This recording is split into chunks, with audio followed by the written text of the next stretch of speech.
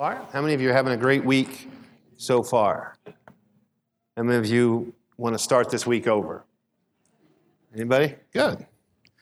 Good. We got the air on in here, so no one's going to fall asleep. We got the Word of God we're going to look at. How many of you ate pizza tonight? Is that good? A couple of you. How many of you are hungry right now? All right. All right, Exodus chapter 18. Exodus, the book of Exodus, verse number 17, we're going to look at in Exodus chapter number 18, verse number 17. How many of you ever studied from the book of Exodus chapter 18 before? A couple of you. How many of you know where Exodus is? It's Old Testament, Genesis, Exodus 18, verse number 17.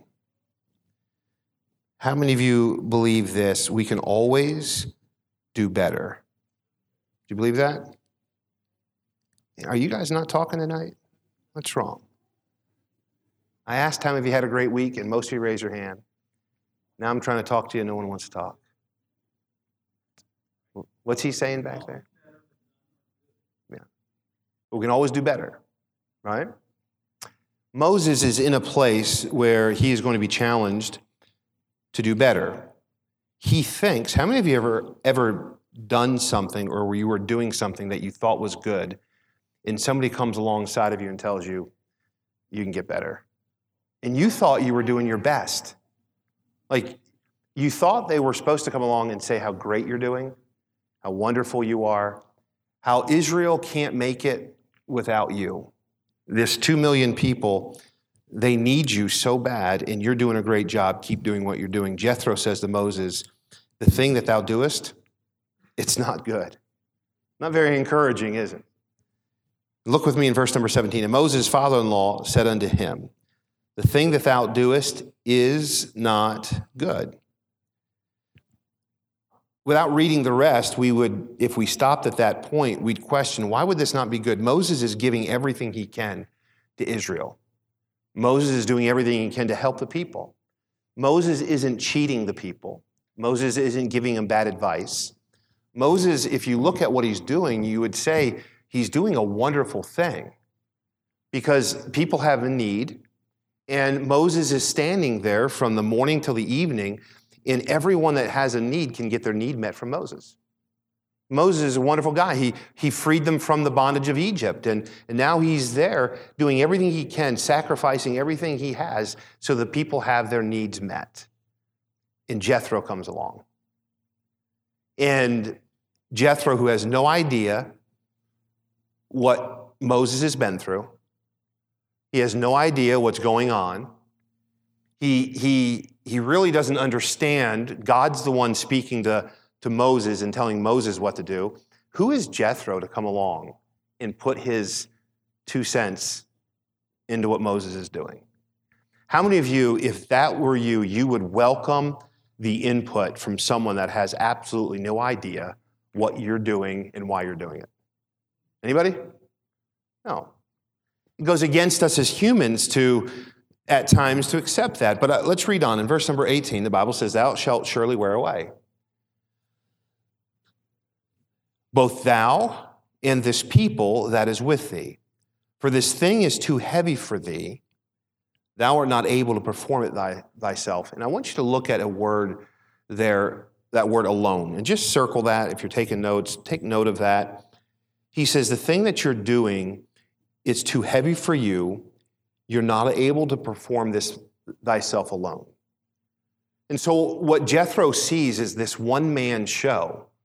They say, and I guess no one really knows, but just the number of men, we do know the number of men, and so just kind of figuring out men and women and children, they say there could be at the number of 2 million people that Moses has led out of Egypt. That's now in the wilderness here. They're not in the promised land. They're in a wilderness. They're in a place between Egypt and the place where they're heading to, and they've already got problems. I mean, they're not even into this thing very far. Because where there's people, there's always what? Problems. Where there's people, there's problems. Moses is doing the best that he can to help meet these problems, the needs of the people. And Jethro says, you can't do this by yourself. It's too much. It's too great. How many of you love to do things alone? Somebody try to offer to help you. When I'm putting something together, I don't want anybody's help.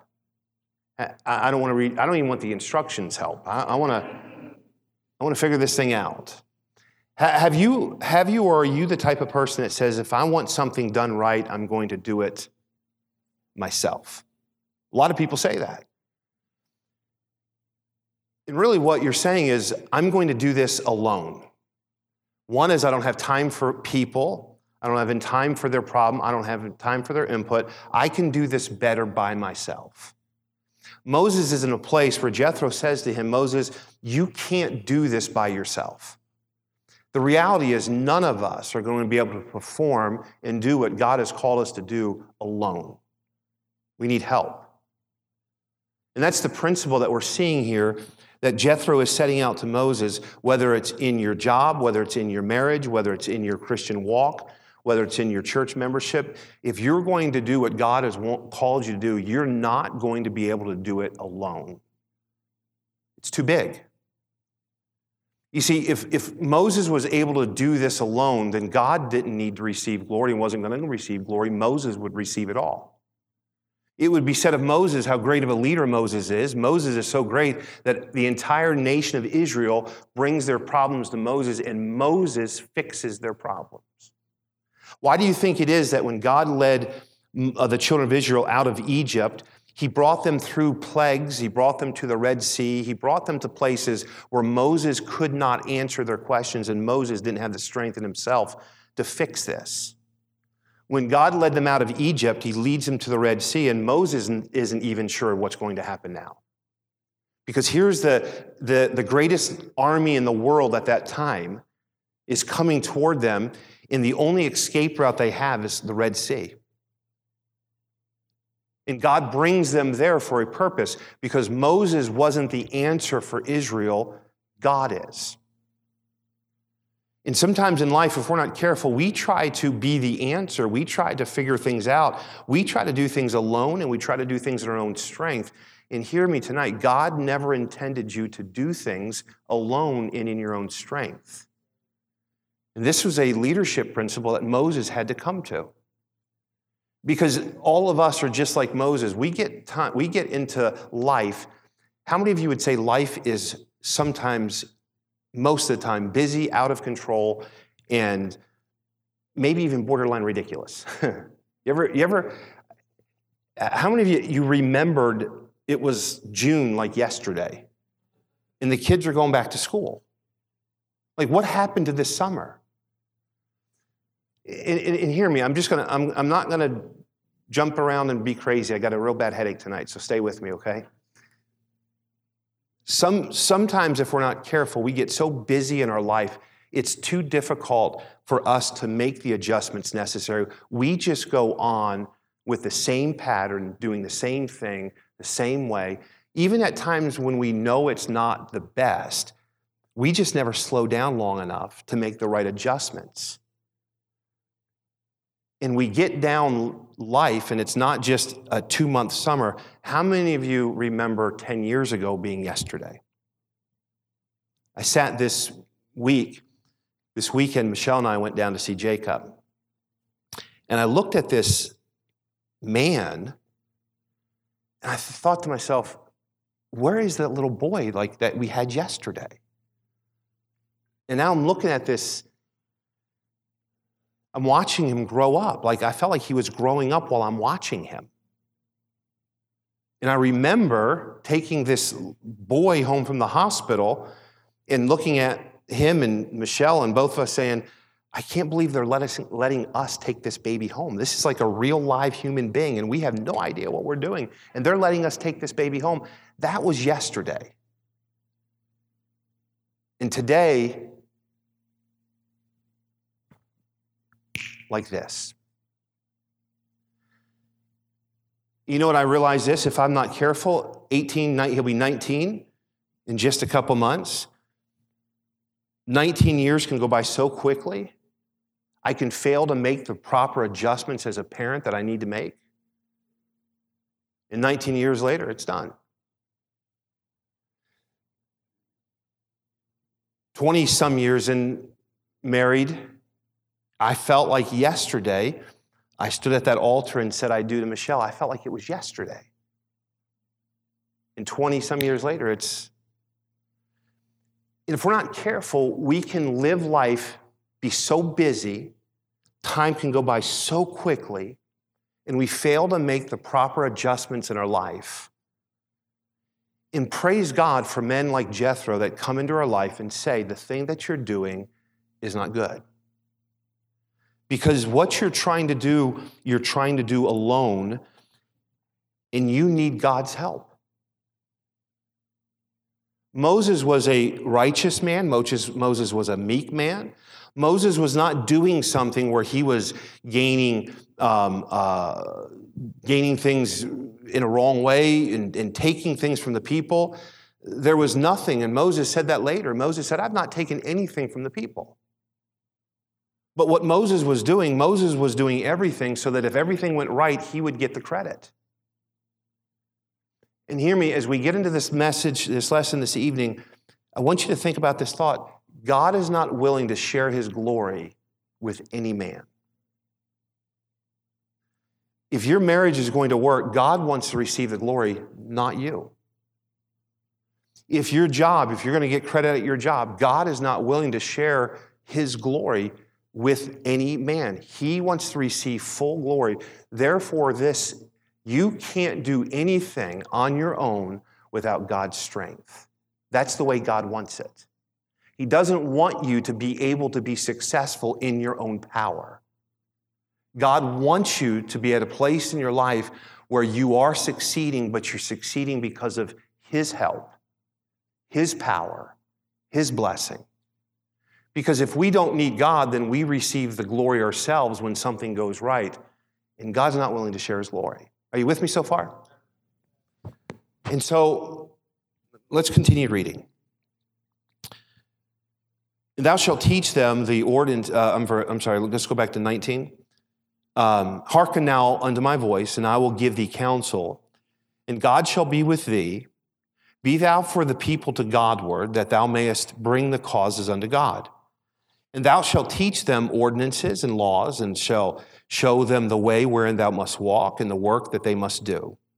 Moreover, thou shalt provide out of all the people able men, such as fear God, men of truth, hating covetousness, and place such over them to be rulers of thousands, rulers of hundreds, rulers of 50s, rulers of 10s.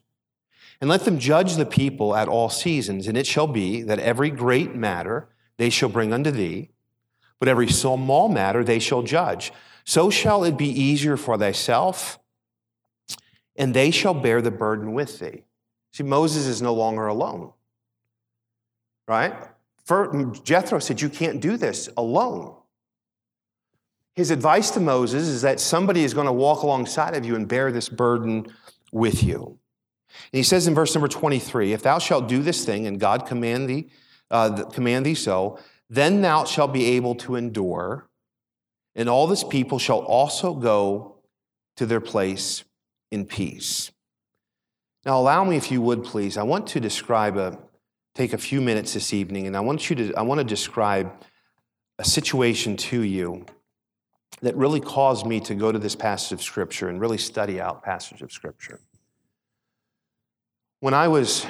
This weekend, when I went to San Antonio, I went there for a couple reasons, looking forward to spend time with my son. But a second reason, or maybe third or whatever down the road there, I wanted to spend time with my wife as well. And one of the things that I thought going to San Antonio, there's a church in San Antonio that I've always thought would be interesting to go to. I'm weird. I like to go to churches. Matter of fact, I planned Sunday I was going to go to a couple different churches. I figured out times where we could go to church. And Michelle said, you're just going to go to church all day? And I said, yeah. Sounds like a fun thing to do. And I like to go to churches for various reasons. One, I like to go to churches to see how they function. I like to go to church. I like to evaluate things. And so there's a church in San Antonio. How many of you ever heard of the name John Hagee? Ever hear of him? And I don't know all of his doctrine, and I'm sure there's somebody who's going to say, I can't believe you'd go to a church where... I like his stand on Israel. I like his stand on salvation. And if there's anything you know about John Hagee that is bad, I don't care. Just wanted to go to his church. So we went there on Saturday. I wanted to find out where it was, and I went to his church on Saturday night, found out it was, and boy, this place was just a huge place. But there was not a soul there. This was Saturday night. Not a person. Parking lot was completely empty. And so we did what normal visitors do. I've come to realize this. What normal visitors do is you make sure you get to church about 3 minutes after it starts, right? Because you don't want to go through the whole, who are you, or are you? I mean, you just want to, it's already started, you can just sneak in. How many of you are with me? You ever do that when you go to church? All right, even pastors do that. Yeah. So plan it just right. GPS will have me pulling on the parking lot 3 minutes. It started at 8:30, 8:33. We're going to plan on pulling in the parking lot, and everything's great. Well, we get closer to the church at this time, Saturday night, completely empty. Sunday morning, I get to the church, and I drive on the church parking lot, and right there, as you drive on, there was a sign sitting there that said, first-time guest, turn on your hazards. So I said, let's try it out. Let's see what happens.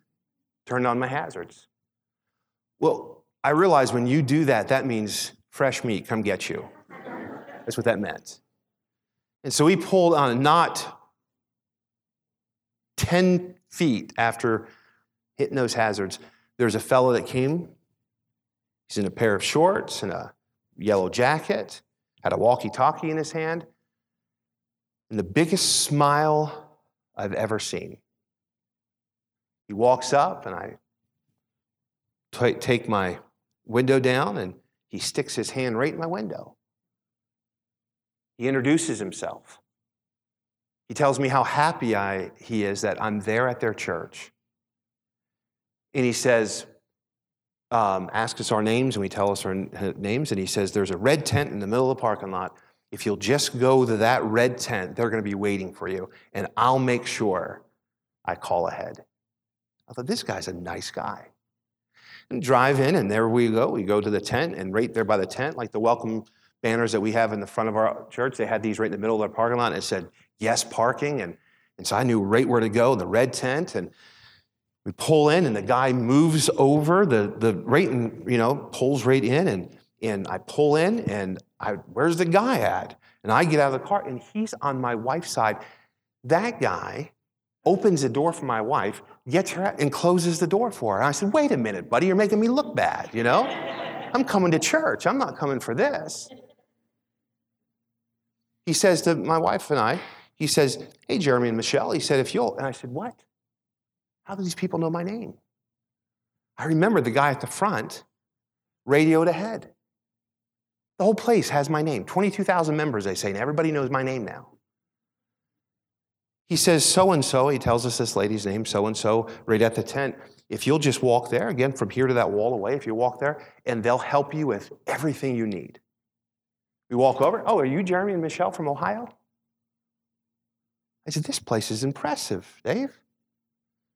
Now, it's a big parking lot, and even though we were toward the front of the parking lot to get to the buildings, there's a long walk. Now, I want to mention, it's about 102 degrees, not exaggerating at all. It's about 102 degrees at 8:30 in the morning, 8:33 in the morning in San Antonio, and it just gets hotter from there.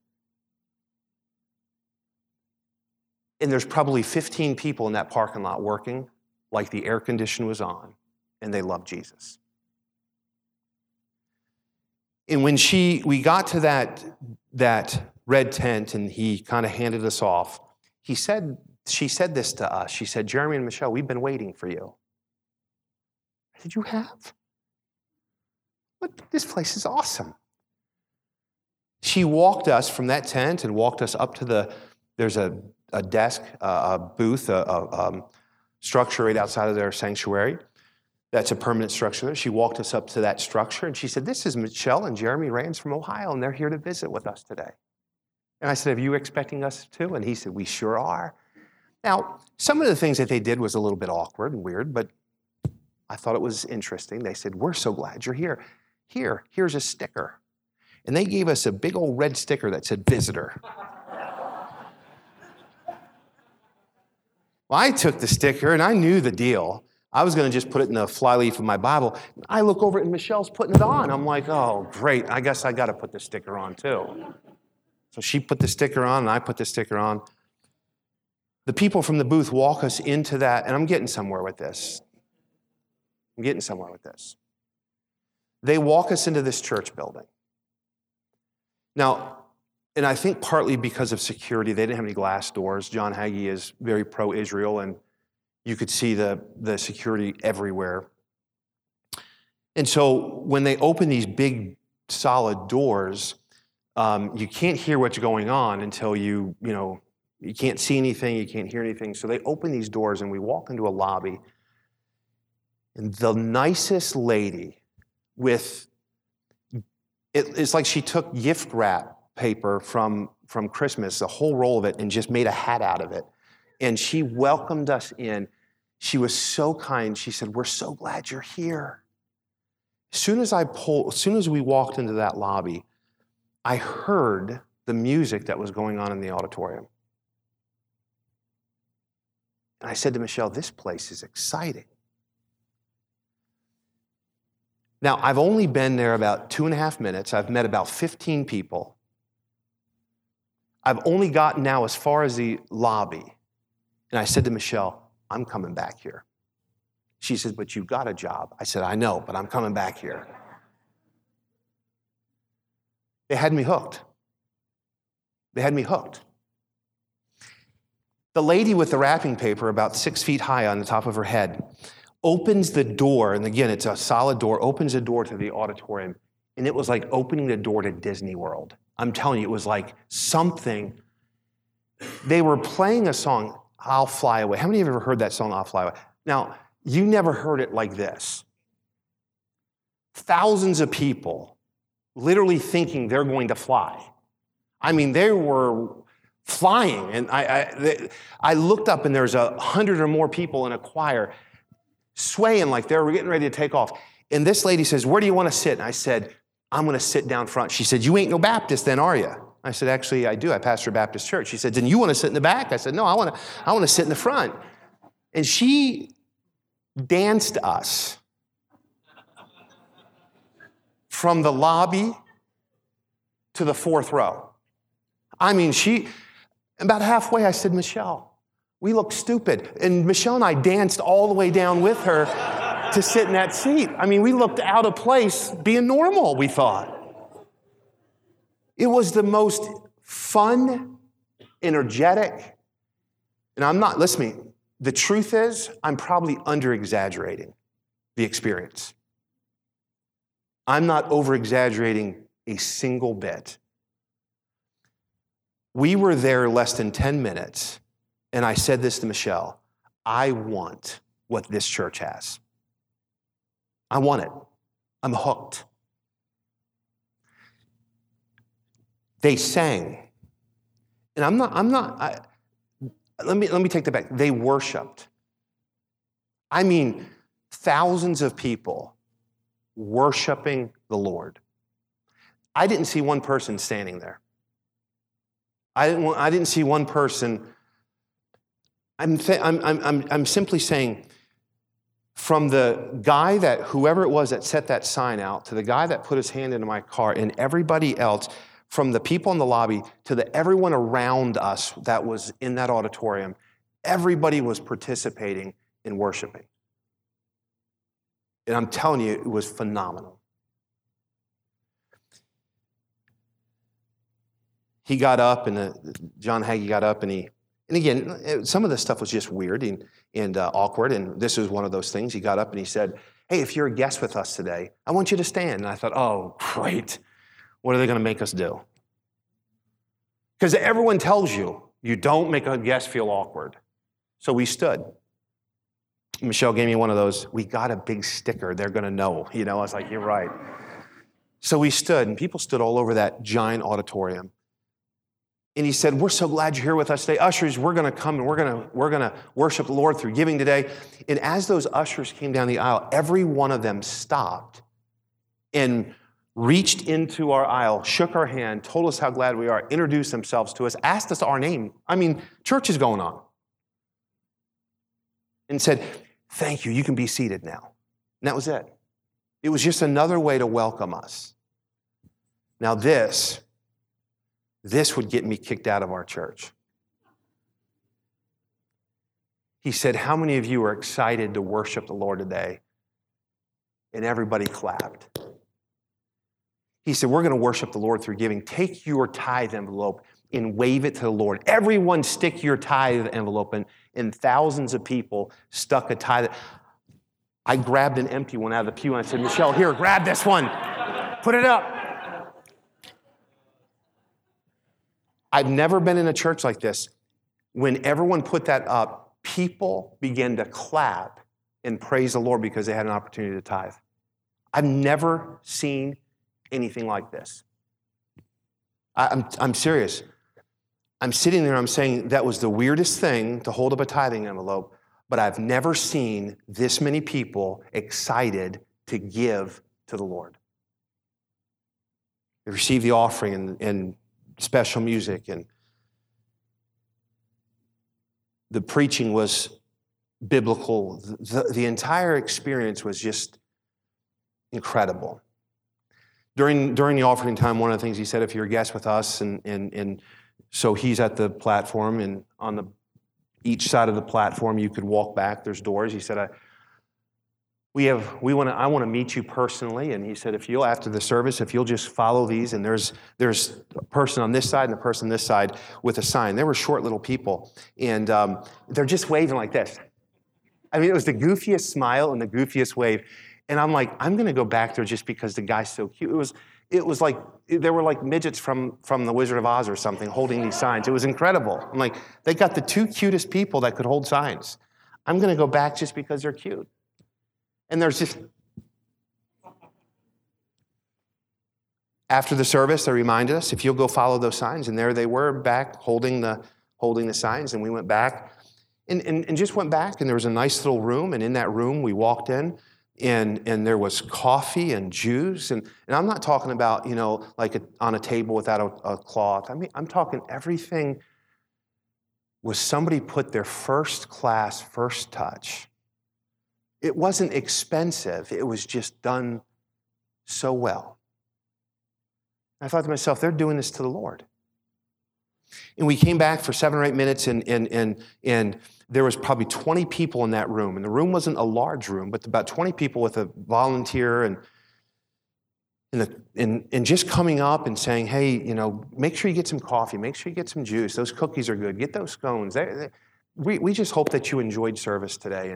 And just very non-confrontational, but very kind. And every touch, I said to myself, this place is a special place. And John Hagee came out, and he had security there, and he had a little rope that he stood behind, and he said, come up. And we stood, we got over there, and he stood, and he took 7 minutes, 8 minutes, and asked every single person, where are you from? How'd you hear about the church? Well, every single guest that was there thanked us for coming, prayed with us, left. Up until the place where I met him, other than one other person that was in that room, every single person that I met were all volunteers. I met John Hagee there for just a few minutes and said hi to him. Only other person that was in that room was a pastoral staff member. He introduced himself. Every single person there was there because they loved their Lord and they loved their church. And I'm telling you, it made an unbelievable impression on me, and I'm sure anybody else that was there. I said to myself, no wonder they boast of 22,000 members, because it was an incredible experience. And this is what I realized. One man can't do all that. John Hagee didn't set the sign out and meet me in the parking lot and walk me to the door and dance me down the aisle and hold the little sign and put the coffee out and put the scones out and take care of all of those things. It was done because one person can't do it, and God never intended for a single person to do it anyways. And hear me on this, and I'm going to give you some thoughts here, and we'll be done this evening. When I left that place, I don't know, and everyone told me their name. I can't remember anybody's name. I can't remember the guy with the radio. I can't remember the guy that was flirting with my wife and letting her out of the door. I can't remember the lady that walked us to the building. I can't remember the lady that danced us down the aisle. I can't remember. And every one of them told us their name. And I can't remember anybody's name. But I do know this. Many times throughout that day, I said, God, what a wonderful church you have. The lady next to us, this is the truth. When the usher, the lady brought us down, and she just did this. The lady was sitting on the end. Now, how many of you like to sit on the end of the pew? And how many of you hate it when somebody interrupts you? This lady was sitting there. The usher came down with Michelle and I. She was sitting on the end, and there was, somebody on that end, somebody on this end, and just a little bit in the middle, a little space in the middle there. She looked up, saw, got out, sang, let Michelle and I in, let us in, told us how great it was, and went back to singing. I looked at her and said, you didn't mind moving for us? Because nothing was disrupting them. They were so glad to worship the Lord.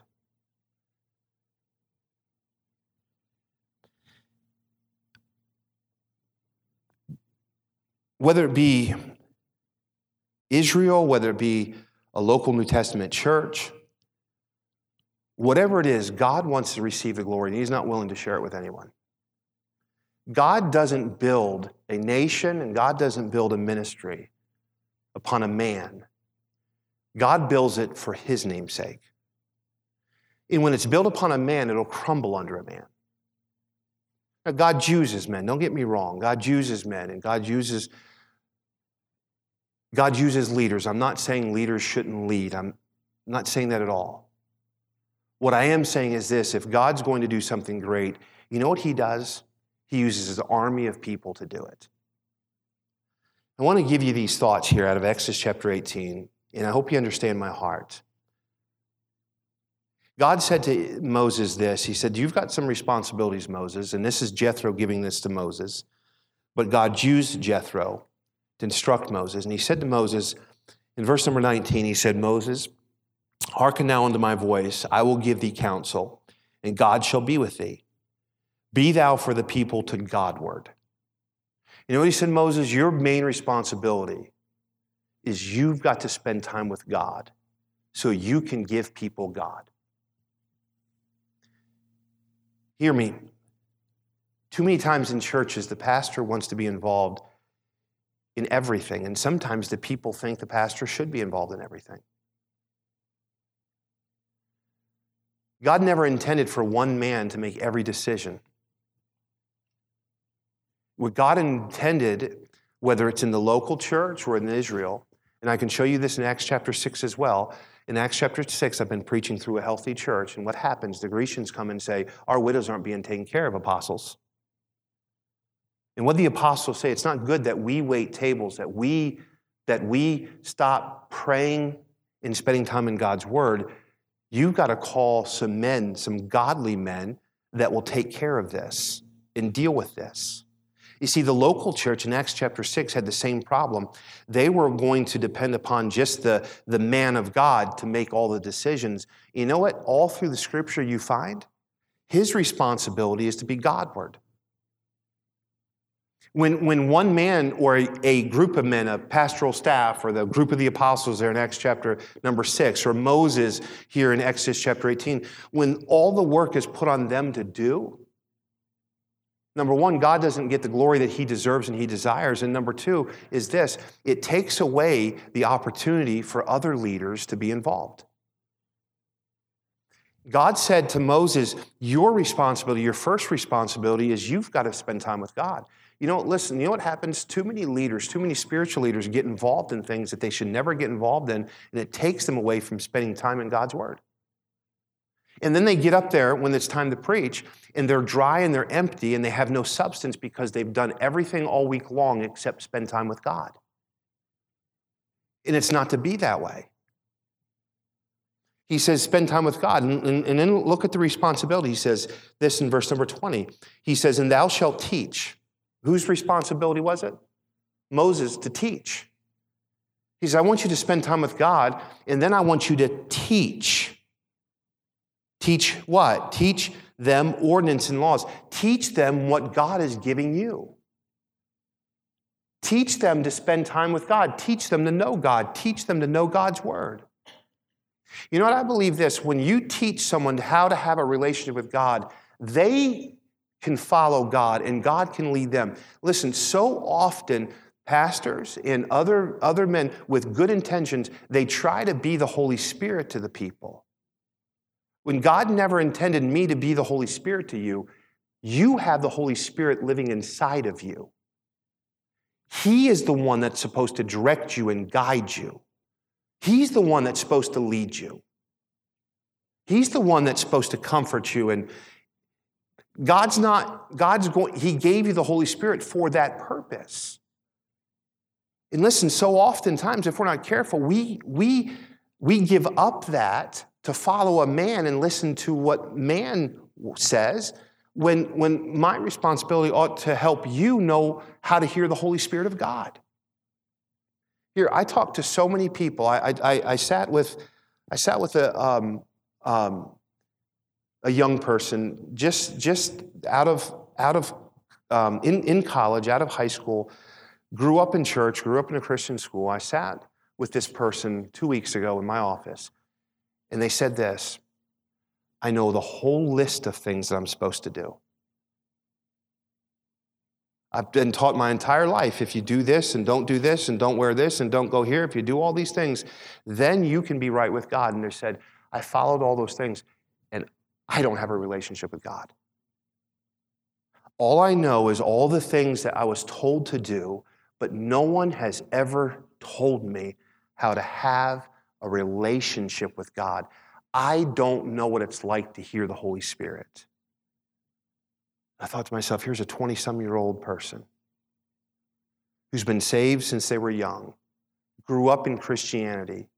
We failed. We need to teach people how to have a relationship with the Lord. Teach them. And then he says this, Jethro says to Moses, look with me in verse number 21. Moreover, are you with me tonight? Everybody with me? Moreover, thou shalt provide out of all the people able men. The third thing he says is, I want you to be Godward, I want you to teach, and he says, provide. Give the people leadership. Put people in place that can lead.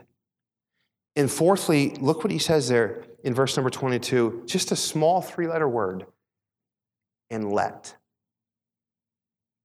And let. And let them judge the people at all seasons. You know what we have a hard time doing? Letting people do what God has called them to do. Because it has to be our way. It has to look a certain way, be a certain way. You know what we might be afraid of? Someone doing something different. I thought to myself, what if a lady at Monclova Road Baptist Church who had a hat 6 feet high, I'm not exaggerating, the thing was huge, she had to duck to get in the door, danced her way down the aisle to seat somebody. How many people would fall out of their seat and say, what in the world is she doing? I tell you what she was doing. She was letting the Lord use her. And somebody allowed her to do it. You know what I'm talking about. When somebody doesn't do it the traditional way that was supposed to be, what in the world? Where are we going? How many of you ever heard slippery slope?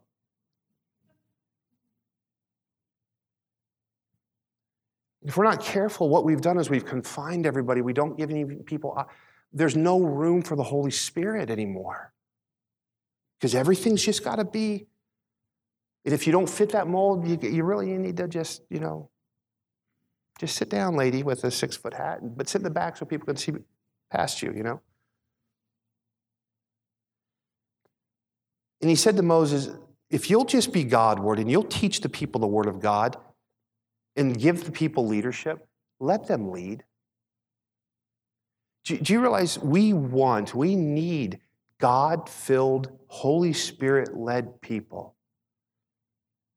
That's what makes the church an exciting place. You know what I'm afraid? I'm just sharing my heart with you. Am I allowed to do that? You know what I'm afraid? We're so afraid to let the Holy Spirit of God lead us. Like, God forbid we do something different, weird. I had somebody say this to me one time. Pastor, I wanted to raise my hand and praise the Lord, but I didn't because no one else around me did. I said, so you grieved the Holy Spirit? Well, no, nobody else around me did. I said, so because they grieved the Holy Spirit, you grieved him as well. You're just as bad as them. Oh, you're right. You're right. I looked a couple weeks ago, and there she was with both hands waving. I said, praise the Lord.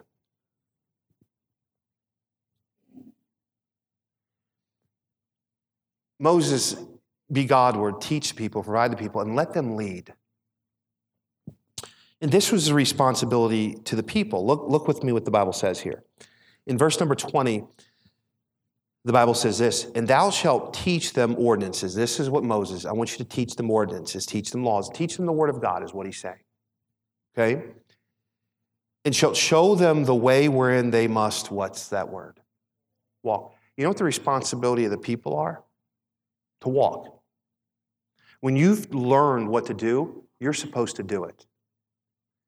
You know what I learned at this church this weekend? Somebody was Godward, somebody was teaching, somebody was providing, and somebody was letting. And you know what the people did? They responded and they walked. Do you know how that sign got there that started the whole thing? Turn your hazards on. Somebody had to put that sign there. Somebody walked up and put that yellow jacket on and took that radio and said, I'm going to own this. Somebody had to put that, because that red tent, just several hours before on a Saturday night, it wasn't there. And I don't think John Hagee put it up Sunday morning. Somebody had to man that tent, and somebody had to put those flags up, and somebody had to open that door for my wife, and somebody had to give me that sticker, and somebody opened that door, and somebody walked me down the aisle, and somebody shook my hand, and somebody received that offering. It was somebody that said, you know what, I'm going to walk. I'm going to let him be Godward, and I'm going to learn, and I'm going to grow, and I'm going to do my part, and I'm going to walk. And the Bible goes on to say this. They walked after they were taught. And then look what it says in verse number 20 as well. And thou shalt show them the way and they must walk, and the what? The work that they must do. Do you know what makes for a wonderful experience at church? When everybody does their part. When you stop doing your part, you start getting critical. Because you stop serving, you stop doing things. You take a step back and you evaluate everything. You know what, here, and I'm not saying, I started out, things should always get better, and we want to get better, and we need critiquing, and we need to analyze, but what I'm saying, sometimes we think that we have the gift of criticism and the gift of critiquing when what we ought to be doing is working. Everybody around us. It wasn't just the person that put the signs out and held the signs. That whole place, everybody around us, the people that were singing, they were doing their part in worshiping. I wanted to sing because everybody, and I'm not exaggerating. The people in front of me, the people next to me, the lady behind me, the gentleman that was sitting on the pew behind us, the ones that were over here, the ones that were all around. I'm looking around, I'm saying, why is everybody singing? Dave, what's going on here? How can this many people be this happy? Because they all realized they were doing their part to bring God glory. Whether it was serving or ushering or giving. Listen, I'm not, they were like waving it.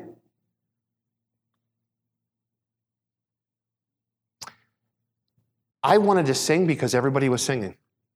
I wanted to give. I said, Michelle, take money out of your wallet. I don't have any in mind. You hold it all. I wanted to give because it was so fun to give. I don't want to just hold up an empty envelope, put something in it real quick. It was because they made it fun. If giving to your Lord is this fun, I want to be a part of it. If singing to your Lord is this fun, I want to be a part of it. I'm telling you, I can't hold a note. And I was singing. Listen, I even clapped. I did. And this is what I said as I was sitting there. I want to worship like this when I go back to my church. This is the joy that I want to have when we're singing about our Savior. But one man can't do it. The entire church has to realize there's something for you to do.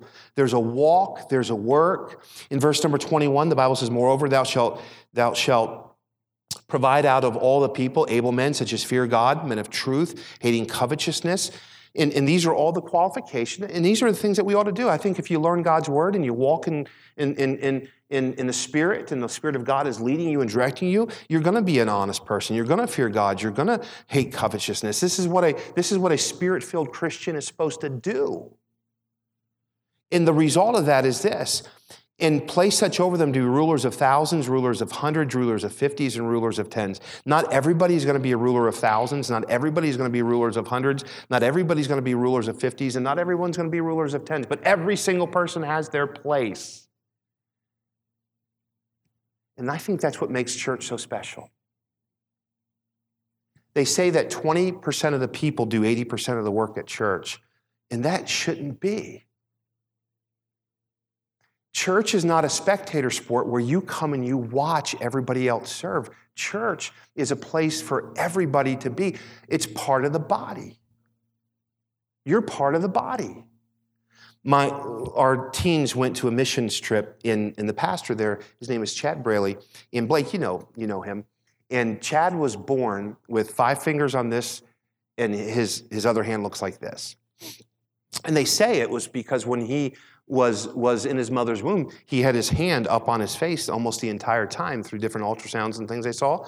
And so he doesn't have any other issues, and there's nothing else wrong. It's just the fact that his hand, the 3 fingers didn't grow. And so he, when Jacob was young, really young, when we were serving together on staff, he would walk up to Chad and he's looking at his, and we would watch him, and Chad would move his hand, and Jacob is like, and then we saw Jacob do this. And he was walking around like this. He's like 4 years old, and he's walking around like this. And we're like, Jacob, you can't do that. And you're making fun of him. I'm not making fun of him. Well, how come he looks like that? And he thought it was cool. Jacob noticed that there was something wrong with the body. He noticed that there were 3 fingers that were missing, that it looked off. And hear me, when you come and you don't do your part and you don't participate, the body looks odd. Because you have a part that God wants you to do. And you can't just come and watch someone else do it. You can't come and watch someone else serve. You can't, the pastor and the staff, Brian Mitchell and I were talking not long ago, and he said this, we can't pay everyone to come do everything. I said, well, if you tithe, Brian, we could probably. Off your salary, we probably could. But we can't pay everyone to do everything. Moses, you can't do everything. It takes the entire body to work, to walk, to meet a need. And look in verse number 22. And let them judge the people at all seasons, and it shall be that every great matter they shall bring unto thee, but every small matter they shall judge. And I love this part of the verse. So shall it be easier for thyself, and they shall bear the burden with thee. It's no longer alone. Church is not supposed to be alone. It's supposed to be us carrying the burden together. The success of our local church is dependent on all of us, not one of us. The work that has to be done is dependent upon all of us, not one of us. The worship that's supposed to take place is required from all of us, not one of us. God doesn't want just the people with the most beautiful voices to sing in our church, because then they get the glory. God wants you to sing, so He gets the glory. God doesn't want just the most talented people to serve, because then they get the glory. God wants all of us, I was going to say you're not talented, you to serve, so that He gets the glory. You know what I'm saying? Now, there's certain places for certain people, I get that. And when everyone is doing what they're supposed to do, He receives the glory. But our responsibility is to walk, to work, to meet the needs that are seen, and to carry the burden into small areas, of those small areas. And look what he says in verse number 23. If thou shalt do this, and God command thee so, then thou shalt be able to endure. God never intended for you or for me to burn out. And too many Christians burn out. You're not supposed to burn out, because you're not supposed to do it alone. We're not to do this alone. We're supposed to do this together. We're supposed to bear this thing together. We're supposed to identify where the needs are and accomplish it together. Every person is vitally important to the work of God. His desire isn't for us to burn out. His desire is for us to endure. And look what it says. And this people shall go to their place in peace. Do you realize the result of us doing this together is people go to their place in peace? I left Sunday, and it was so peaceful. I said to Michelle, I said, let's just wait. We're going to go to the 11 o'clock service. She said, but it's going to be the same thing. I said, I know, it was that good. She says, well, we could go get some coffee. It'd be good too. I told her this. I said, I want Jacob to come here. I left there peaceful. And hear me, when it's not built upon a man, it's built upon God. But when that man is Godward, and he's spending his time in God's Word, and he's teaching God's Word, and he's providing leadership, and he's letting leaders serve, and people are saying, I'm going to take that, and I'm going to work, and I'm going to walk, and I'm going to see a need, I'm going to get involved in those things, and I'm going to carry this burden. You know what happens when you leave and when others leave? There's peace. How many of you have ever been to a church and there's no peace? It's not supposed to be that way. You have the responsibility, I have the responsibility, and we together have a responsibility to make God look good. Because when He does and He's glorified, people are at peace. When we leave here tonight, when we leave here Sunday, you know what we should be saying? I can't wait to come back. I can't wait to come back. But if it's a spectator sport, we don't appreciate it. I was probably 10 years ago, I'm done with this, about 10 years ago, I was at a very large church at a conference, and I walked into the restroom, and there was this man that was in a suit and a tie. He was an older, distinguished-looking guy. He was dressed away. He looked away. I knew he wasn't the church janitor because of the way he was dressed. I've never seen Scott dressed this nice, you know. I knew this guy was not the church janitor. But when I walked over to this thing, it was a large counter with maybe 7, 8, 9, 10 sinks. There was a lot. And have you ever been to this sink where you don't want to touch the sink because there's like this much water on the sink? This guy went to the paper towel holder and just took a whole bunch down, and he took several minutes, and he just wiped down the entire, all the way down. Just wiped it up, went back, got more. When he was done, there was no more water on the sinks. And that was probably 10 years ago, and I've never forgotten that.